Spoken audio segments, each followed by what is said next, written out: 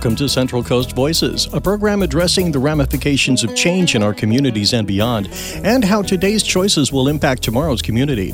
This program is a project of Action for Healthy Communities and is provided in collaboration with KCBX and the Community Foundation of San Luis Obispo County. This program is made possible through underwriting by Joan Gellert Sargent. Fred Monroe continues to host the program from home with continuing concerns about protecting us all from the COVID virus. Today, Fred will talk with his guests from Restorative Partners. They will share with us how the concept of a restorative justice is working to break the cycle of incarceration in ways having positive, lasting effects on all sides of the criminal justice system, including the families of those incarcerated. Join Fred and his guests for today's frank and important discussion. We invite you to listen, learn, and participate in the conversation today. You can call in your questions at 805-549-8855, or you can email them to voices@kcbx.org. Now, let's join Fred and his guests. Over to you, Fred. Thank you, Brad. Good to be with you today. By the way, just one side comment before we get into this. We are working towards being back in the studio very soon after January 1st, and we will be able to be delightfully visiting with our guests face-to-face. We've been Zooming for a very long time. I think we're kind of all a little zoomed out. But good afternoon, all. This is Central Coast Voices, of course, and I'm Fred Monroe, your host today. Our goal is to bring you credible and valid information and insights from diverse members of our community. We want to address how today's choices affect tomorrow's community, and we're going to have a good time talking about that today, because we're going to talk about the concept of restorative justice. If you've never heard of that before, I can assure you that our guests will give you a very good idea of what it is, how it works, and why it's an important tool. In the 1970s, it was recognized that the criminal justice system of our country seldom seemed to have the tools needed to really curb the challenges of repeat offenders, among other things. The system also lacked the tools to understand and address how this isolation of the incarcerated offender affect their ability to ever get back into the community and get out of the cycle of incarceration, offense, and recidivism. The realization that these challenges face not only the victims, but the incarcerated and the families of the incarcerated really is what brought about the restorative justice concept. My guest today will tell us a lot about that. Joining me today will be guests from Restorative Partners, which is a local restorative justice organization, nonprofit. Sister Teresa Harpin, who's the founder and executive director of Restorative Partners, is with us, as is Eric Blanco, who's the general manager of the Bridge Cafe. We're going to take a look at Restorative Partners in our county and how it's transforming lives, and also how it's doing a lot to heal and build better relationships among all folks that have somehow been touched by the criminal justice system, both victims and perpetrators and incarcerated. How the concept of a cafe called Bridge Cafe plays into this will be information we'll share, and I'll just throw that out as a little bit of a cookie for you all, because that's probably why you should stick around to hear how in the world a restaurant effort has anything to do with Restorative Partners. Sister Teresa, it's good to see you. We've done this program with you before, and your work is always one that we admire. We'll get into what we ask every time, which is what in the world is restorative justice? And the key questions are how it brings about and works towards a better community. I know you can answer the question because you've answered it before. Oh, thank you, Fred. And it's so good to be with you and have this opportunity to speak about something that we are so passionate about and share with so many members of our community here on the Central Coast that have found strength and hope and courage in addressing harms. When we talk about restorative practices or restorative justice, the first question we ask is, who has been harmed?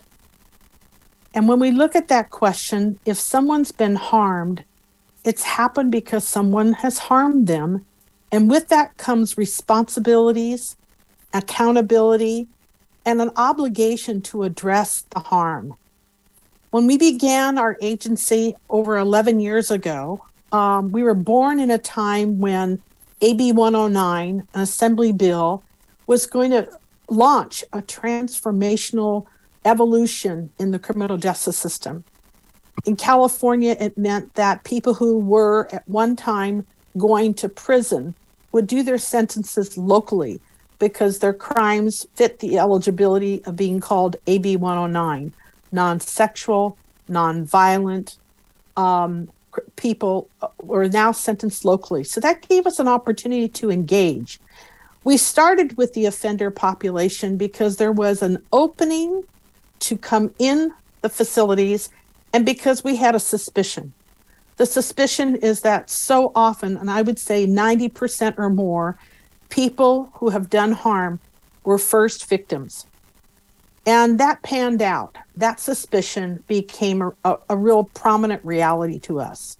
And so we could begin to work with trauma-informed lenses to address the harm of people who have caused harm and begin to see that healing was first and foremost if they were going to stop recidivizing, stop harming others. And so that was the premise in which we began. And over these 11 years, I could speak more specifically, but I will leave it at that moment right now. And it is victim-centered. It is always who's been harmed. How can we bring obligations and accountability to that so it's not a soft, easy hug? And it's really deep, hard, soul-searching, wrenching, grappling with what happened and many other questions that drove a person to commit such a grievous crime. I'm gonna pose this question and acknowledge first that it comes from a position of making an assumption I'd like to talk about. A good portion, I believe, of the perpetrators of crime who go to prison in anywhere in the world, but we're talking about within our local community, they end up with a cycle going on that often includes their children in ways that we never would have expected.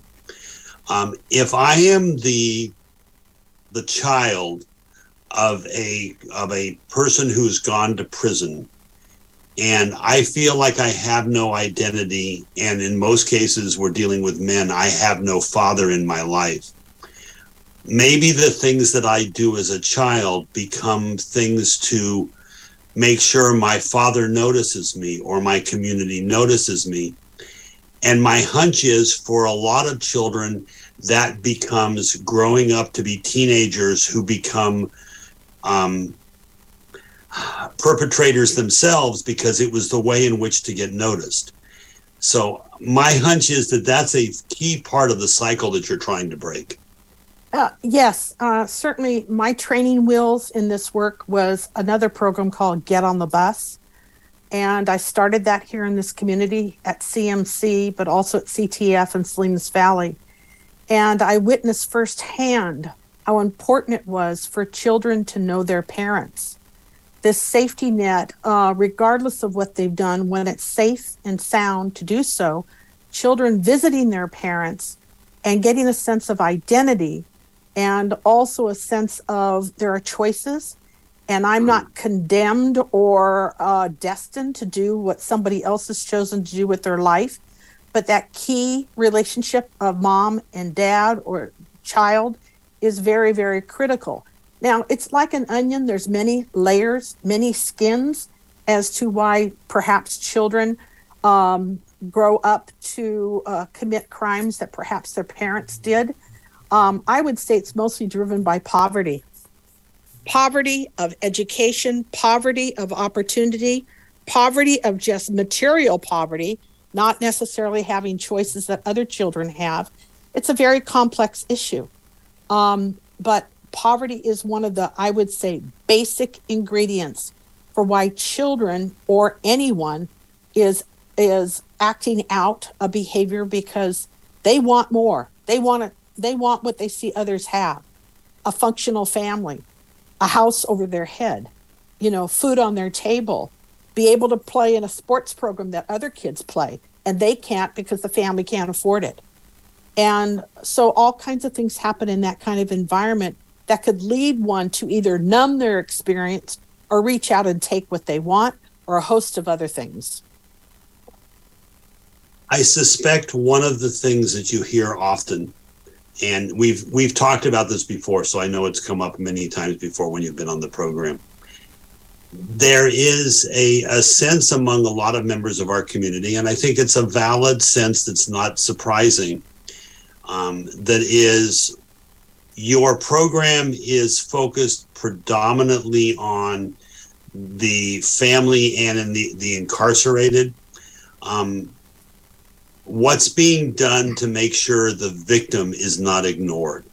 Because I believe for a lot of people, they feel like the very effort that you're putting forth is effort that could be used for the well-being of the victim, not the person who perpetrated the crime. Correct. It's a very valid question. And we within our agency, not as intensively or widespread as working with offender population or their families and relationships, have focused our energy there because it's where we had an opening. We went where we were invited. But the first door I knocked on when we started Restorative Partners was the DA's office, their witness protection, and wanting to work there. And there wasn't a place or a time. Now, more recently, though, we've made many overtures to our local DA's office, and many things are percolating and going on, particularly in the way of diversion cases, that we can begin to look at opportunities for victim-offender dialogues, which I have been a part of, and randomly and sprinkled throughout these years, where you actually sit down with someone who has committed harm with someone who's been harmed and work a process called restorative conferencing. And so that movement has gained a lot of ground. You'll see pieces of that on our website. We just hired a full-time person who's been doing exactly that work for the last 15 to 20 years. And most recently came from Marin County, who started their restorative justice victim offender dialogue processes in Marin County, worked there for 6 years, and just moved here to join our staff about 6 weeks ago. So we are devoting more and more energy in that direction, but it's all voluntarily. A victim first must take the step and say, I need this kind of process to heal my pain, to understand my scenario, what happened, why, get information, things that aren't spoke about in the court proceedings or in any judicial process, but are the necessary ingredients for real restorative practices and healing to take place. So we're widening that. It's not where we initially started because we didn't have an in at the time, but the door is wide open now and we're going for it. I suspect one of the first things that you come across is if you have a victim that is willing to participate in the process that you're talking about, it still feels incredibly risky. Mm-hmm. That first step is, like jumping out the window of an airplane if you're a skydiver. Yes. You count on your parachute working, but doggone it, you've not done this before, and it feels very, very risky. Yes, and that's why it has to happen with a very safe environment by skilled practitioners who have really honed in on creating the kind of safety precautions, which means before the offender and victim ever sit in the same space, there are weeks, if not months, sometimes even more than a year, priming the pump and working towards a way in which both individuals, first initiated by the victim, then dialogued with the offender, can come together in a safe place where the practitioner, the facilitator, sits and holds the space and allows this styled dialogue to take place where they find themselves in a moment of real union and communion. Because let me say, practically speaking, what that might look like. If someone is in this kind of a dialogue who actually the crime was murder, okay? There are things that the loved one has always wanted to know about the last moments of their loved one's life, okay? Only the perpetrator knows that. And sometimes that dialogue, which is very tender, it's been prepared, it's been rehearsed, it's been asked for voluntarily upon the victim, that they find out information that brings calm and closure that won't not happen in the courtroom. It's not the place or time. And it is some of the most sacred experience I've ever been a part of. When both can hear, get some understanding. Sometimes forgiveness does happen, but that's not the primary reason that people go into it. But it can be a byproduct of it, which is wonderful. But this is very sacred space that we're in, and not everyone can do it. And our job as facilitators, is to screen and to hone when that time and moment is ready. That's one piece, a very important part of restorative justice practices. But as I mentioned in the beginning, most of the offenders I've worked with were once victims. We can talk about victims who've never been an offender, but we can talk about offenders who were victimized for a long time before they became a perpetrator. The whole spectrum is what we work with. As you mentioned that, what came to mind for me was the fact that you're also very often dealing with people who already knew each other. These are not all anonymous crimes, anonymous Correct. victims, anonymous Correct. perpetrators. Correct. So it may be a reintroduction of a conversation with someone that you knew years ago or even just months ago. And you have to prepare yourself for that jump. Absolutely. It could be a neighbor. It could be another family member. Yeah. It could be a coworker. It could be anybody. Crime happens in all kinds of places and ways. And each individual brings all of who they are. And that makes for a wide diversity of how you approach this. That's why training and coaching and mentorship and practice is so integral to this work.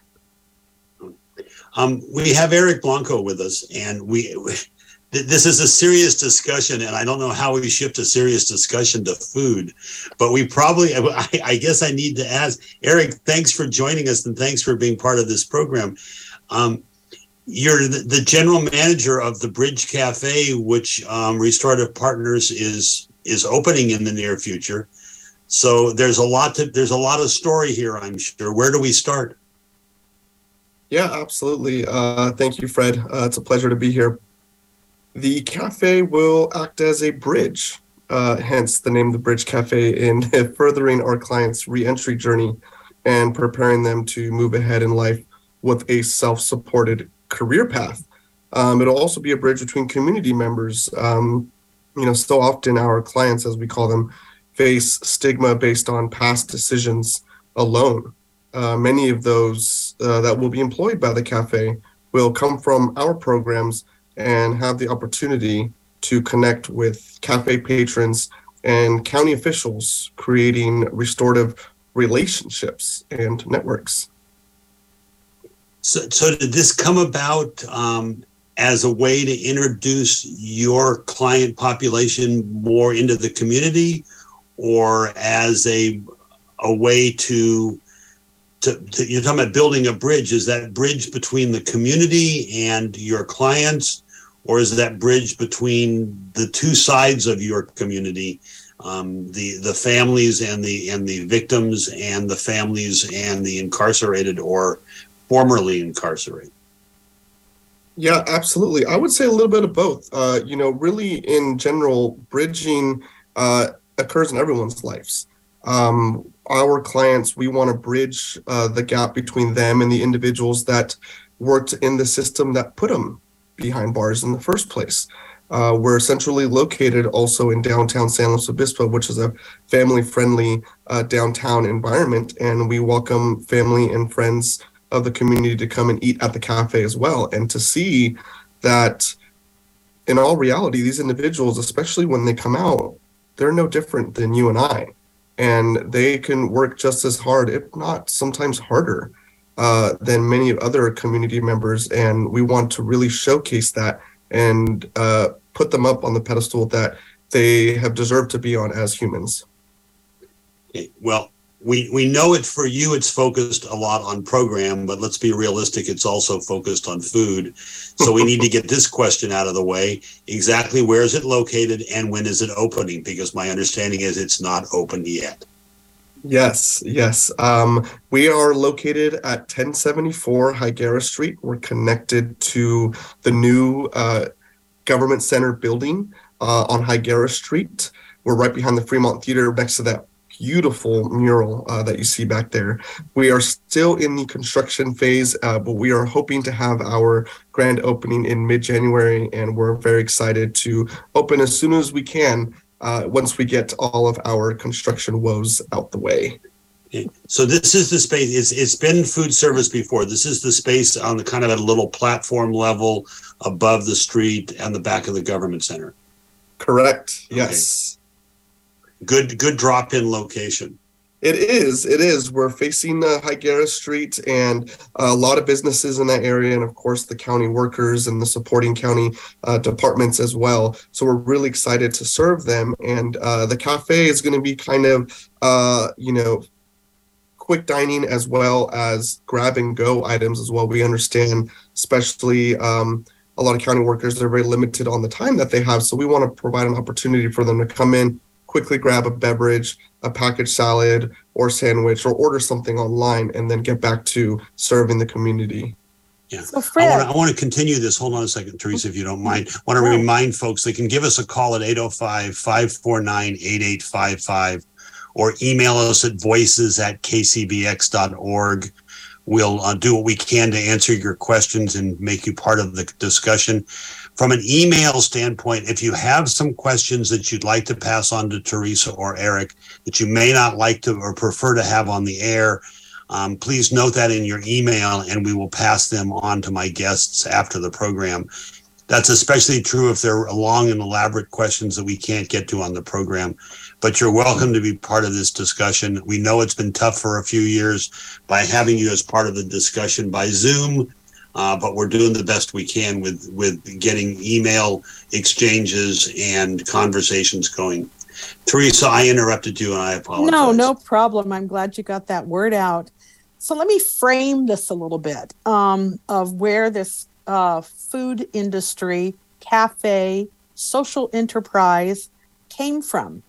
Way back in 2012, I remember watching and noticing so many of our men in custody at our county jail coming out of the kitchen where they worked, because they provide the foods for the entire jail and juvenile hall and staff on a regular basis. That could be as many as 1,200 meals a day. Okay.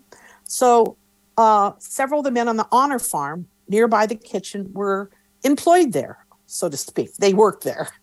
And we noticed that they got their Safe Serve certification, their management certification, and then when they got released, they couldn't get jobs.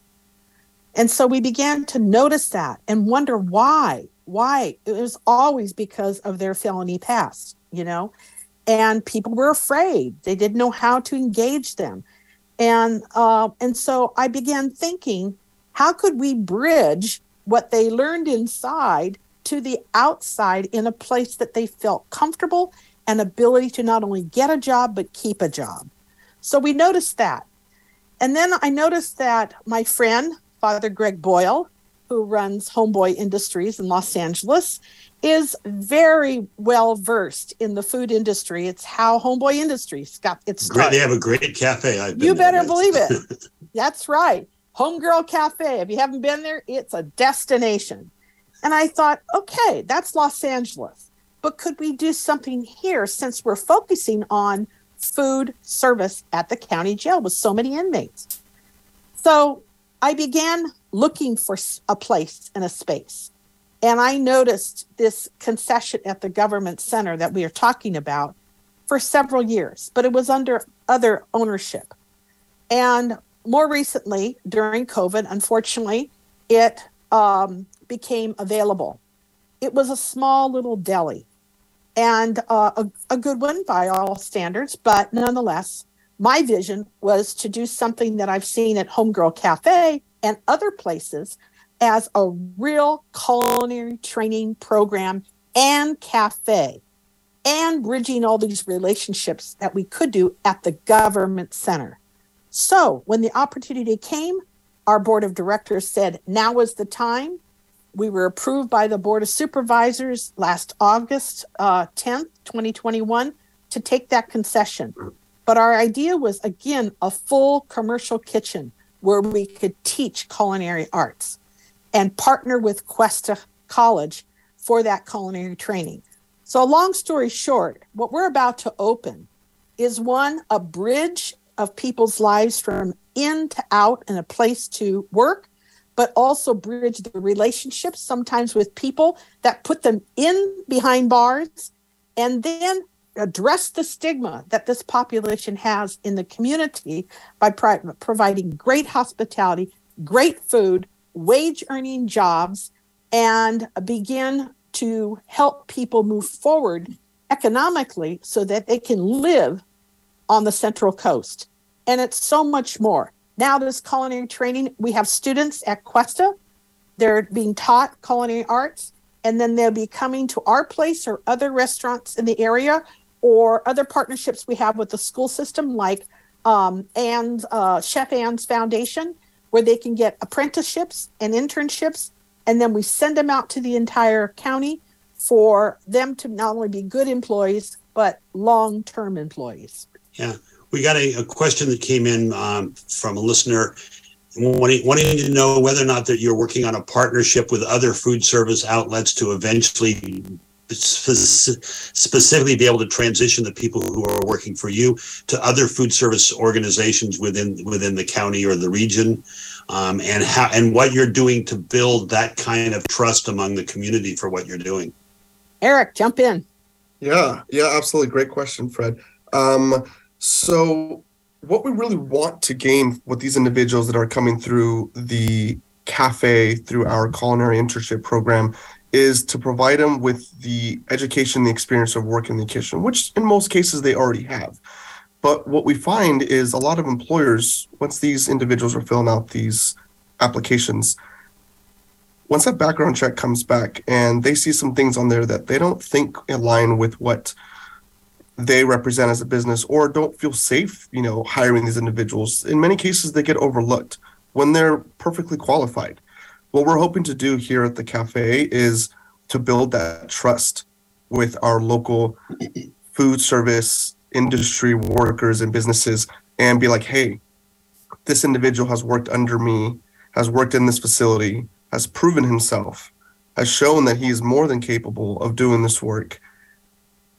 Let us be that vehicle to allow you the opportunity to be like, hey, look, he can do it. If you can be okay with the fact that, yes, they have a background, but they're willing to do the work. If you can help them out, use us as the trust factor that they've done it with us, then they can do it with you. So it's really building that relationship through trust and showing other businesses that they can do it. They've done it with us. They're capable. And then they can do it with you as well. Yeah, very good point, Eric. Thank you. We're going to take a brief break. I think when we come back, we can talk more about the issue of trust on both sides or all sides of this equation. There are more than two sides to this, obviously. But I'm going to turn it back over to Brad in the studio. We'll be back with you in a couple of minutes. This is Central Coast Voices. We're talking today about restorative justice with folks from Restorative Partners here in San Luis Obispo. We'll be right back. Let's take a look at the KCBX community calendar. If you're looking to give back this holiday season, the Salvation Army is looking for volunteers to ring the bells at different Red Kettle locations around San Luis Obispo County through December 23rd. This is the Salvation Army's most important fundraising event of the year, and all the donations will go to help families and individuals right here in San Luis Obispo County. If you'd like more information, you can visit sanluisobispo.salvationarmy.org. And just a reminder that the KCBX Community Calendar features arts, entertainment, and nonprofit events in San Luis Obispo, Santa Barbara, and southern Monterey counties. You can submit your item or event to be shared. You will find it on our calendar page right there on the website at kcbx.org. I'm Maria Hinojosa.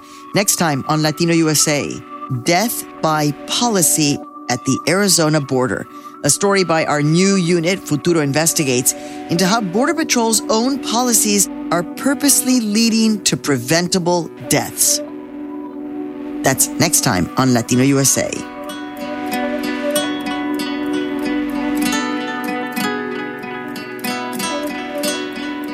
On the next Fresh Air, tech journalist Casey Newton explains how Elon Musk is transforming Twitter politically and financially, why advertisers are pulling out, and even Musk admits Twitter's in danger of going bankrupt. We'll also talk about a Supreme Court case that Newton says could make life more difficult for tech platforms without doing much to address harms. Join us.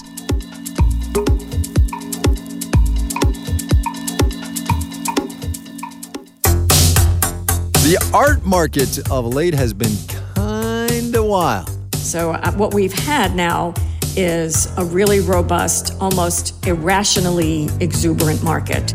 Raise your hand if you remember the last time somebody said a market was irrationally exuberant, huh? Yeah, it wasn't great. I'm Kyle. I rizzed all that story for you next time on Marketplace. That is ahead on our Thursday here on KCBX. It's Fresh Air from 3 to 4 with Marketplace following from 4 to 4:30, and then All Things Considered from 4:30 to 6:30. That follows Latino USA coming up this afternoon at 2. Right now, let's return to Fred Monroe and his guests on Central Coast Voices. Over to you, Fred. Thank you, Brad. Glad to be with you. We're talking about restorative justice and restorative partners and how that ties into food today. Always a good way to go with this. My guests today are Sister Teresa Harpin, who's the founder and executive director of Restorative Partners in San Luis Obispo County, and Eric Blanco, who's the general manager of the Bridge Cafe, a food service establishment you may not be familiar with yet because they're not open, but we'll reiterate where they are in a couple of minutes. But this is a wonderful program. Teresa, let's talk a little bit more about the history of your program and what you've learned about this community and putting restorative justice concepts to work for our community. Sure. I'll try to give you the Reader's Digest version because like an onion, it's got a lot of skin. But we began in 2011 with an in-reach into our county facilities, both at juvenile hall and jail, because probation and the sheriff said, please come. We want these to be program places, and we need help establishing what's needed. So we basically had really full reign to partner with these entities and meet needs. And we did a lot of listening. And the first thing we noticed was that there was nothing that was touching restorative justice practices. There was, we were bereft of any kind of evidence-based programming that addressed criminal thinking. There was not healing arts such as music or art therapy, music therapy, a host of programming that we had the goods to deliver. So we began doing that, and people were awakened to the harm that they experienced themselves and the harm that they had done, and began to reckon with that, began to desire more healing. And so some of that was providing a safety net when they came out, that they had a place, at least temporary, to stay and food in their mouth. And so we moved from in custody while continuing that to reentry services and programs. We now run 5 recovery homes. We house between 45 and 50 people every night. We have a home in Paso Robles for women and children. We have a home for women and another home for men in Los Osos. And we have 2 homes on the same property in San Luis Obispo. Why? Because housing is necessary. When you step out of the gates and you have no place to go, recidivism can happen on a turn of a dime. So we met that need, but then we needed to meet other needs like drug and alcohol treatment, like anger management, like seeking safety, like transportation needs, looking for a job, resume building, all of these wraparound services we have grown in over the years and now have a complete drop-in center where people off the street coming out of jail or prison can walk right in our door, sit down with a staffer, get assessed, and find out how we can meet their most immediate, short-term, and long-term needs. And we do it over and over and over again. We work with people that have been in custody from maybe just a few months to, I met a man in our hallway this morning, 37 years he did. He was given 63 years to life in prison. And because of his hard work programming and doing everything he could, he was granted parole about 9 months ago, and he came to us. We had another man, 37 years in custody, then proven by DNA he never committed the crime. And we walk with him too. We walk with all kinds of people. I'd like to share one brief story that's tied to the Bridge Cafe. So several years ago, I met actually 2 men, but I'll speak about one first. And he had been incarcerated over and over again, prison, jail, whatever. And when we got to know him, we noticed that he was suffering from PTSD because he served in the Iraq War. And most of his crime had to deal with numbing himself, drugs, possession, and big sales. I met him when he was given a 12-year sentence at our county jail. Now, what in good name was he going to do for 12 years in county jail? So we worked really hard. He's his best advocate, and got a split sentence is what we call it, where he could do so many years in custody. And then with the permission of the DA, and we had to work hard on this because they had never done this before, to get him down to the Vets Village in San Diego where he could be treated appropriately for his wartime experiences. He went there for 18 months. And while he was there, he retouched, because he had also worked in the kitchen at the jail, and he knew we had a vision for this cafe. He got involved with an agency down there called Kitchens for Good, went through his culinary 101 with them, and graduated. I was at his graduation. I read the card that he read to the graduates from his DA, who put him behind bars and told him that he was a menace to society. And now in this card saying, you are such an example to so many people of what you've accomplished. And I thank you, and I'm so proud of you. So he got out of that. The vet sent him to the San Diego Institute for Culinary Arts training for 2 years. He came out as a chef de cuisine and a French pastry baker. And we brought him back to this area a few years ago. Our cafe wasn't ready. He's been working in restaurants throughout the community until 6 weeks ago. About 6 weeks ago, huh, Eric? Now he is our kitchen supervisor. He is overseeing the baking part of it, one of 2 bakers there. The other baker is someone who was a bunkie with him in the Honor Farm several years ago. So this is what happens, you know. You build a network of support. You build relationships. They were both mentored by local people who loved them into being their best version of themselves and stayed with them. And now they're going to be driving a lot of the leadership in our cafe downtown. You know, the first day Eric heard this guy's story, they were walking downtown. Eric, finish the story. And who did you meet on the sidewalk? Yeah, it was, I swear it was meant to be. We were walking downtown to go get a cup of coffee. And as we're walking, my chef, of course, noticed this individual immediately and stopped and said hi. And this individual turned around and was like, oh, hey.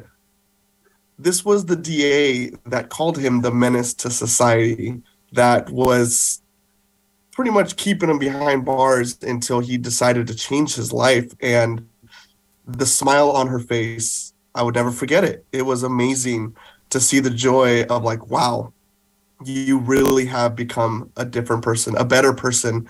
And she, of course, knew about the cafe. It's something that people have been looking forward to for months now, years. And she's very excited to come and eat at the cafe and get some food from this individual who was behind bars once a time ago. I'm glad you shared that story, because it occurred to me when you were talking about the location of the restaurant, it's very close to the DA's office. Yes. It's you cannot avoid the court environment in downtown San Luis Obispo. So you're asking for a number of things here. You're asking for the community to trust the restaurant and the people who are running it and working there. You're also asking a rather fearful part of society to talk to and run into contact with the very people who may have put them behind bars in the first place. And let's be realistic, because this is all together and this court is a functioning court that's only about a half a block away from the cafe. You're talking about victims' families, a lot of people who are going to be confronted with people that they may not have an idea on how they prepare themselves to have that interaction. But Right. that's an incredible story.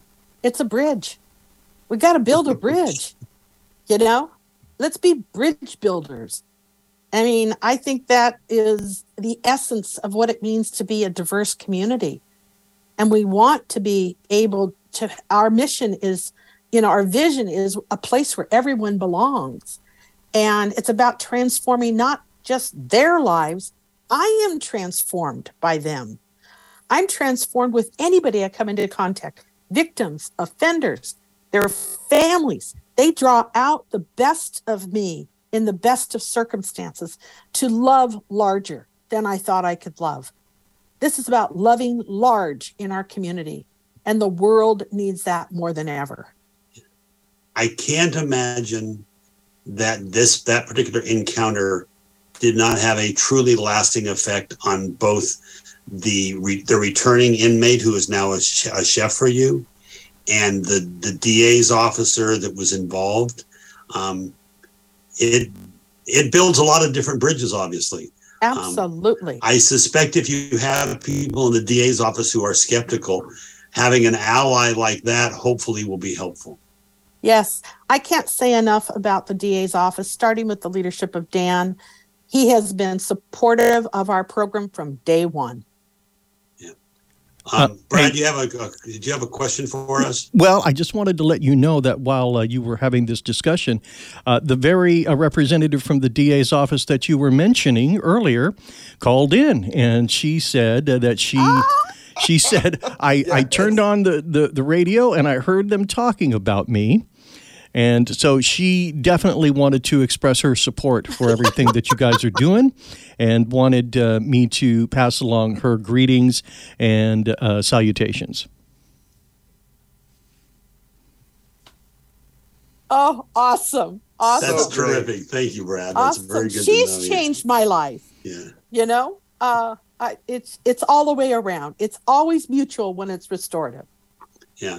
So, Eric, as you were interviewing potential employees for the cafe, I suspect the conversation came up for some of them, which is, how do you expect me to be comfortable with these people who were a scary part of my life being part of it? I mean, I can tell you, we're not only talking about the DA's office, we're talking about people who work for the sheriff's department, people who work in law enforcement. I'm sure, Teresa, it comes up for you too. I know you have a board member that I believe works for the sheriff's department. So the bridges you're building besides just the restaurant are very commendable. Yes. It's this sense that it's we, it's not us and them. I need law enforcement to do their job so I can do mine. They are the access point, at least within custody or in community corrections, that which we can engage. We need public defenders and we need DAs. We need mental health, especially partners, which we have. We're partnered with practically every entity in this town that does human services, one way or the other. It's about we as a community.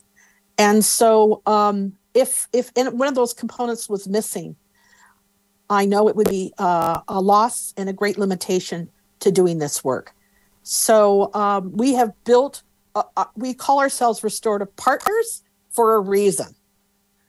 We took that name because that was our intention and that's how we work. And it's necessary in order to do restorative justice work. I'm so glad the DA called in. I have such admiration for her, and her risk in supporting this individual is such an affirmation of what we're trying to accomplish together. We have not named names, but I can assure you that none of this is really done anonymously. These kind of people in the community are not terribly invisible. And frankly, Eric, I'm sure you know, and it comes up in a discussion with some of your new employees and potential employees, it's really hard to be invisible running a restaurant. Yes, it really is, especially with the open kitchen concept that we're going to be having at the cafe. So you're going to be able to see everything that we're doing, and that was done on purpose. Is we want to make that connection, and with food, it's very, very personal. And so these are individuals that are going to be coming in and looking to us to provide them with nourishment, with care and compassion, and we show that through food. And that's actually one of the reasons why I've been working in the food industry for so long is my background is not really with food. It's really with people and making connections with people through food. It's been amazing. And the fact that I had this opportunity to work for the Bridge Cafe with Restorative Partners, I wasn't looking for it. It found me. And luckily, pun intended, I didn't burn any bridges from previous employments. So I was given this opportunity from someone I worked with years ago. Good to hear. So when is it opening? What are its hours going to be?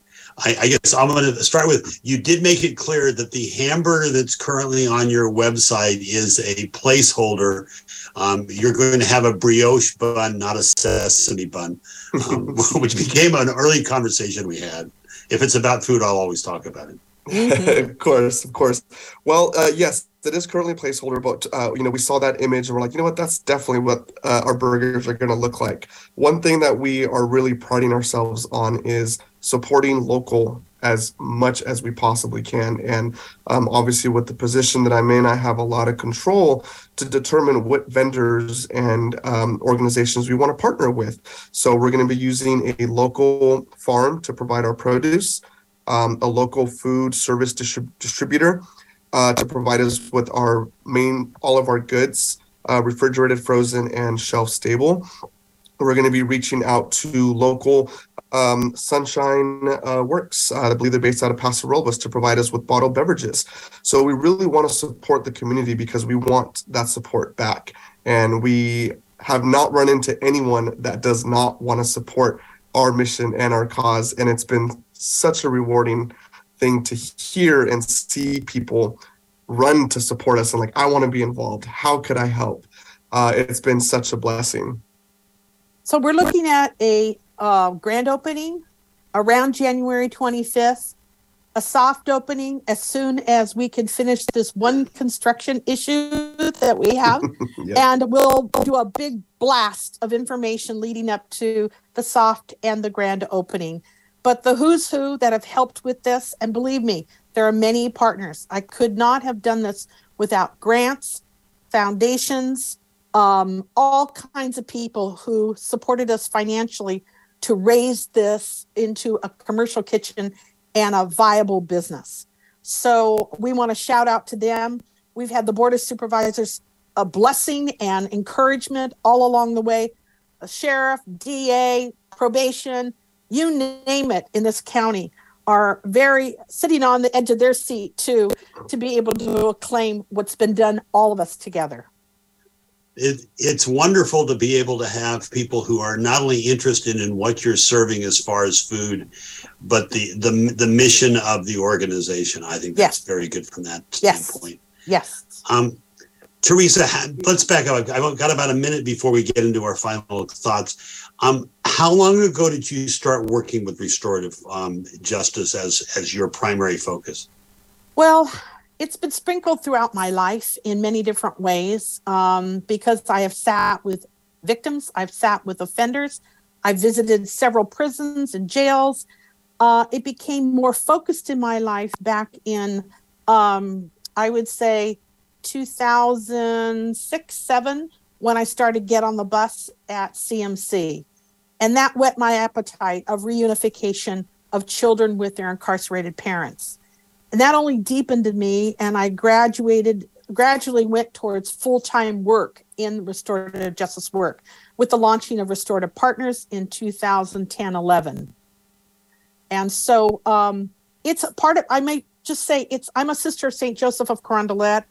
We were founded in 1650.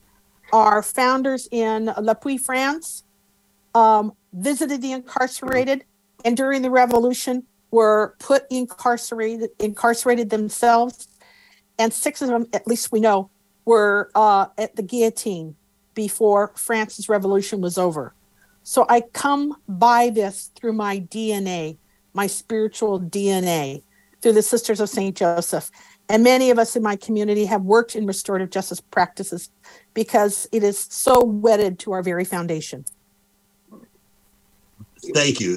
I'm glad you shared that because you've been on the program a number of times, and I don't think we've talked history before. So I'm glad that you did share that.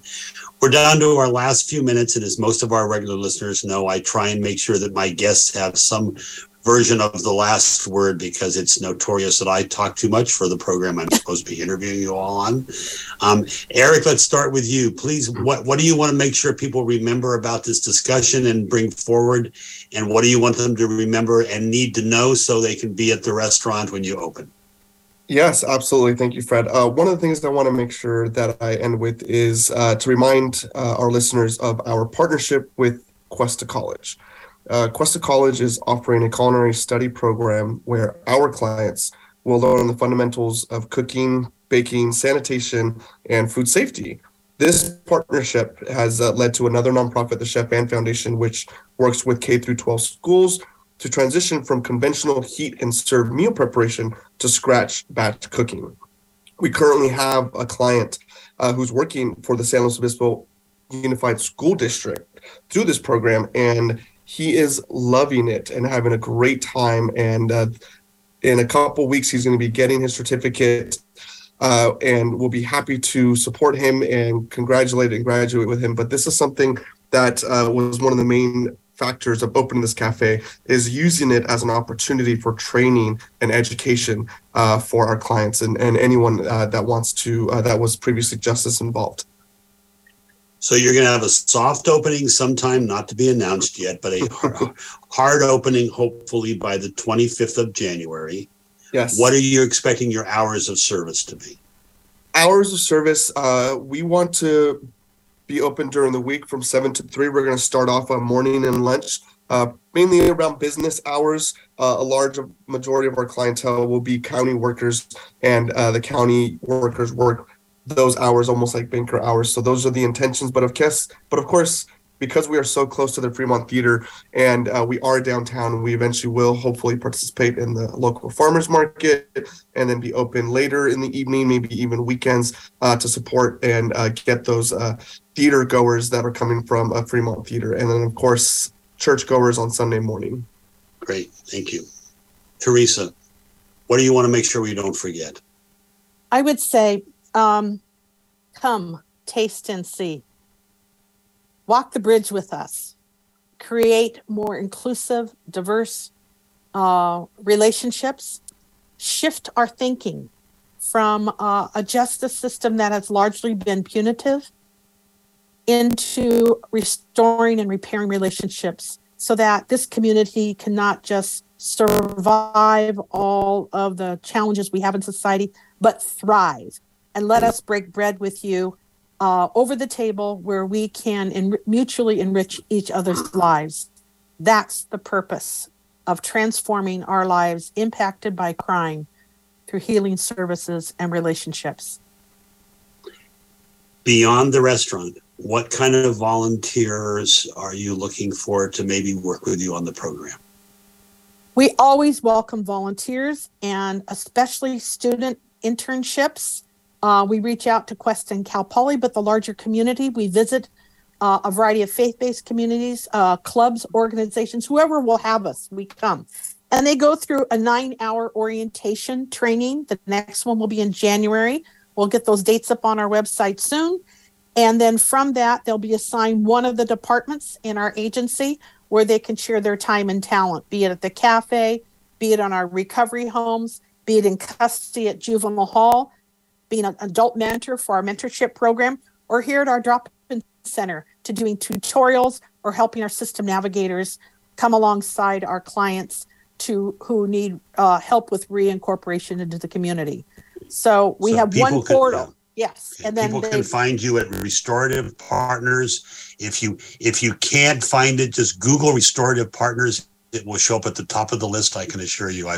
I double check that usually before we go on the air. Yes. Thanks, Thank Fred. you very much. Thank you both for being with us today. It's delightful to talk to you both. Nice to see you, Teresa, again. Thank you.